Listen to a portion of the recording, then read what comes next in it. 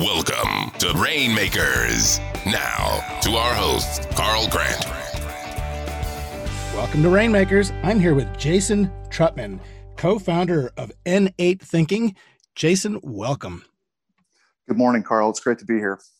So, Jason, you and I have been getting to know each other a little bit, and you have taken me through your life and career, and you seem to have developed some philosophies about the way a career should be approached. Go ahead and share that with us.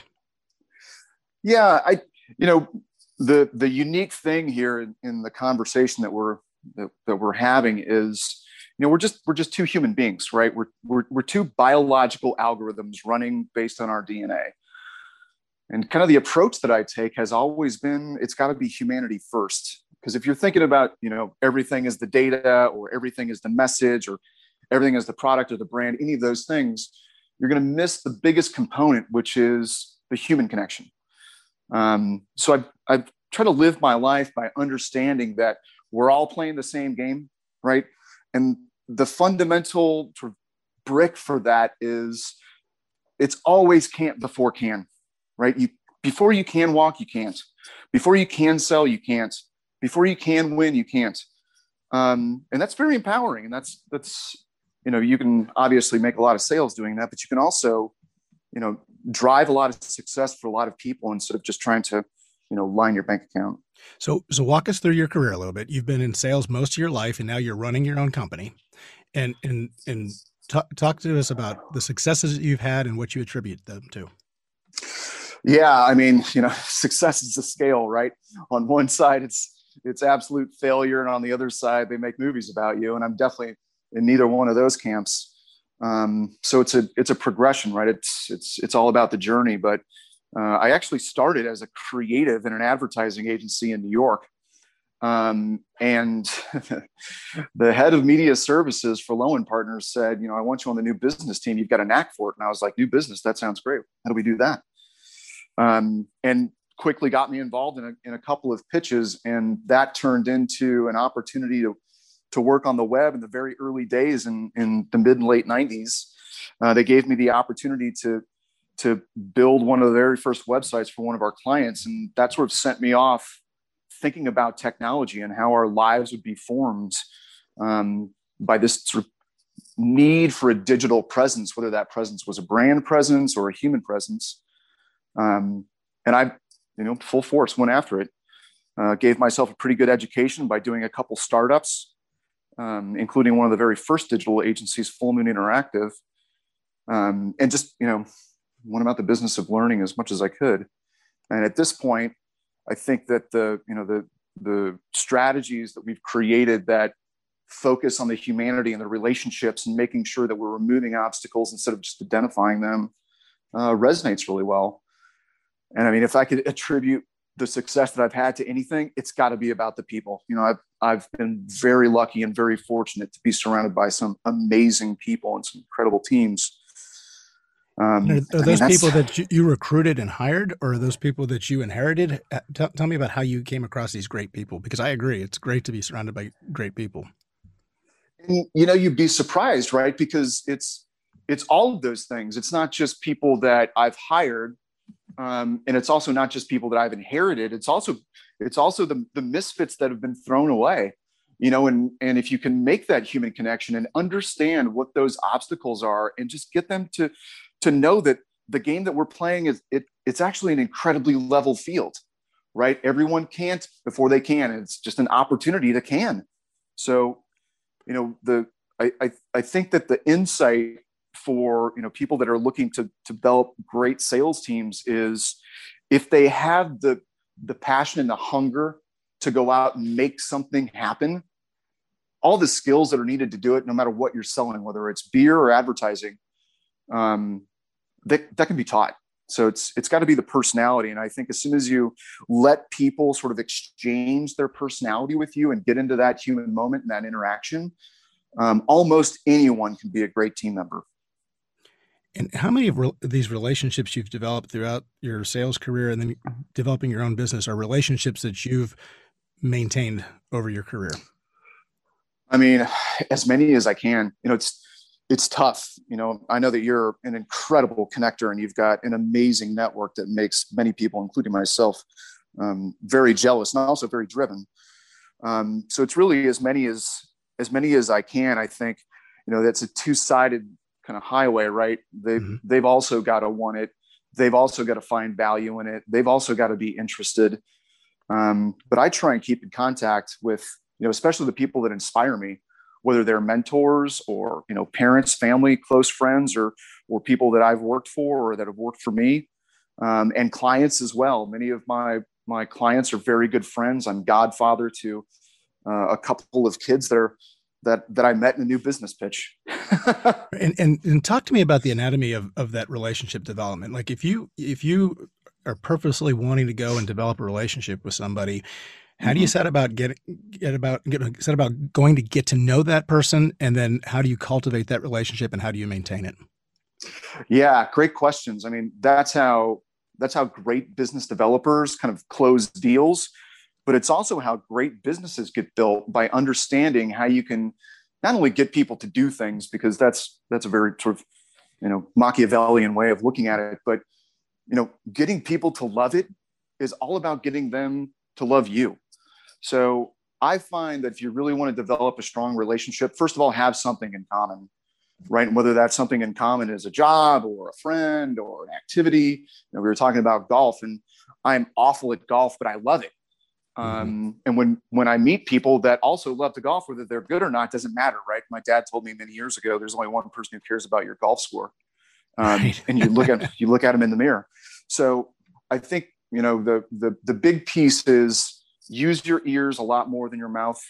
Everyone's got a story they want to tell. And if you can sort of give them the time, the space, and the real attention, right? Real human attention, not like checking your phone or, admiring the drapes, whatever it is.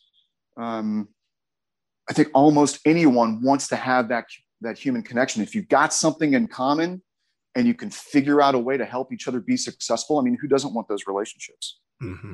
You talk a lot about your dad. I've noticed you keep referencing quotes from your dad, even before we started recording. Yeah. Tell me the top lessons he's taught you and the impact he's had on you. I mean, the biggest lesson that I was taught was, the universe isn't strong enough to stop you. If you want to do something, right? And it's not about the thing. It's not about like, oh, I want a Ferrari or, oh, I want $100 million. I mean, sure, it can be, and some people can get through life that way.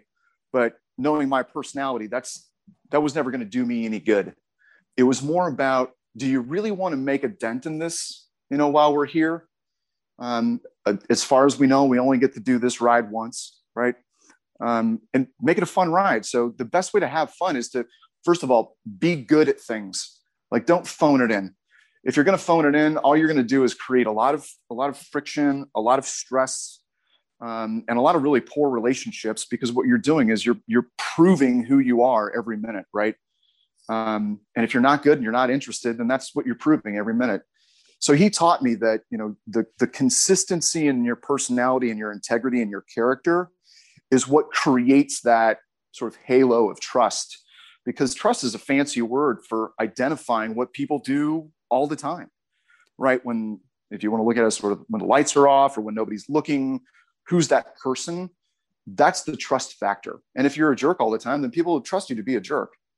And sometimes that can be valuable, right? Sometimes you need to use those sorts of tools. But I think those were the biggest pieces that he gave me, was an understanding that, if you can get into the humanity of all these different situations instead of worry about the textbook, you'll be a more successful person. Mm-hmm. So I noticed on your LinkedIn profile, one of the first things you have on there is that you're a diversity champion. And yes. And so I think about how, there's a lot of Johnny come latelys to the diversity For world, sure. right? And so I was doing this. I have a guy on my team who I with an unofficial, like, he doesn't have the title like diversity guy, but I said, I want you to focus on diversity. And I gave him some guidance and he executed. And we were doing this like 2 years before the whole George Floyd incident happened. And so, I see all these people like trying to show that they're into this. I've been doing this for years, like, and so I wonder, how long has this been on your profile, and what are some of the things you do in that space? Because I'm passionate about it as well. Yeah, there is a little bit of that Johnny come lately, and I think all of this because, and it's not nefarious, right? This isn't a malicious intent. It's about understanding that this is the time, this is the opportunity that we have to be public about it. So I'm adopted, and I was raised largely by a single mom. So you asked me about my dad, and I told you about my dad, an incredibly important figure. And the people that know me would say, "Well, which dad are you talking about?" Because there was many of them. There's two guys in specific. One guy whose name I own, who is a fantastic man and continues to be. He's my dad. And then there was a score of other people that were very influential.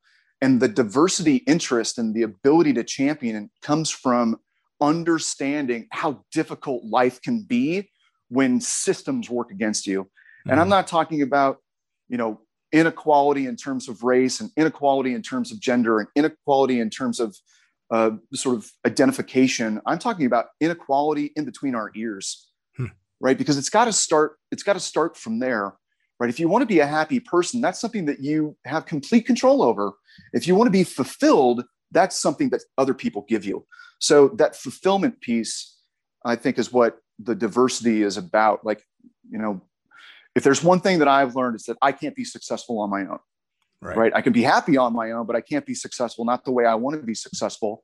So you've got to be able to understand the challenges and the dregs that other people go through and identify with them, right? And again, it kind of comes back to the first sort of thing we were talking about. It's can't before can, and get into those shoes and understand them. Well, I think the running head start that you and I have had in the diversity space is good for business as well, because agreed. Because we're so far ahead in what we're doing with our diversity initiatives.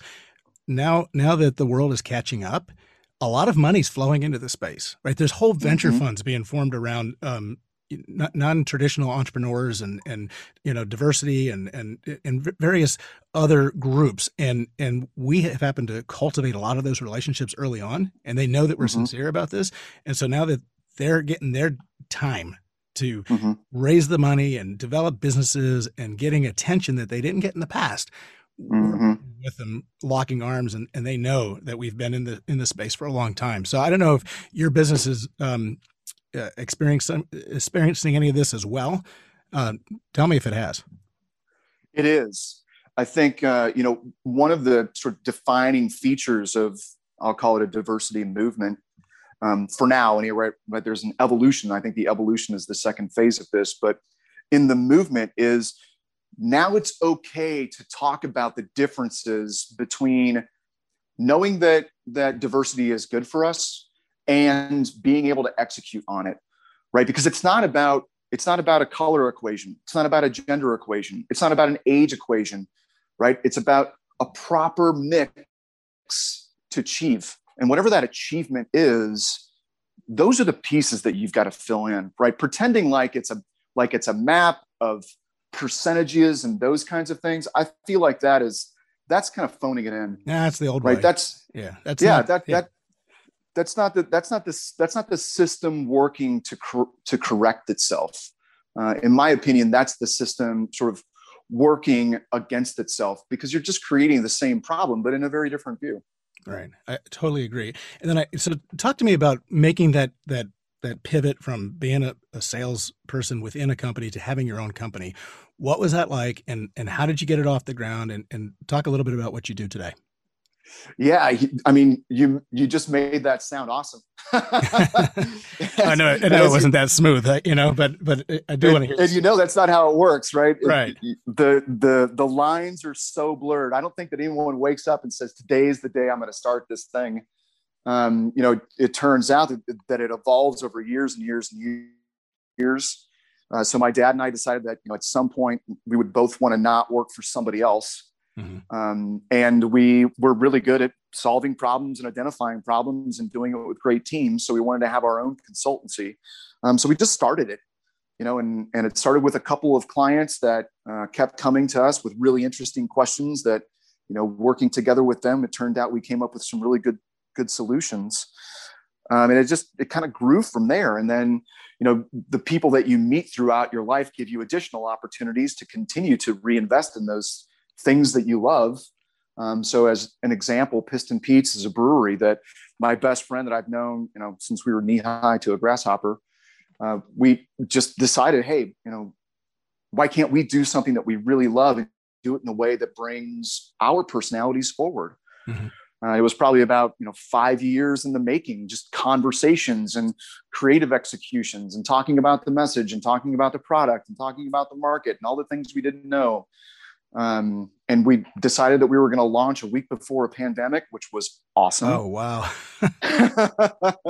And then, we spent the last year just trying to figure out not only sort of the dynamics of the market that we were in, but also what part of this reality is the reality that everyone claims sort of went away and the new reality that everyone is now saddled with, because, we were kind of born in that area. So we had no idea, it's kind of like being adopted.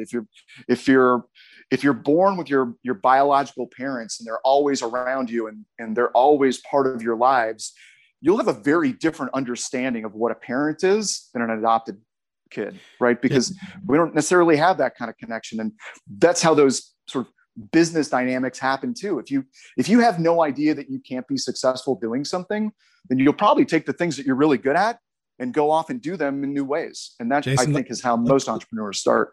Let's end it on that note. You and I have a lot to talk about. Promise me you'll have me out to your brewery after this podcast. All right.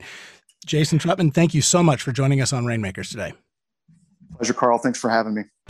You have been listening to Rainmakers with Carl Grant.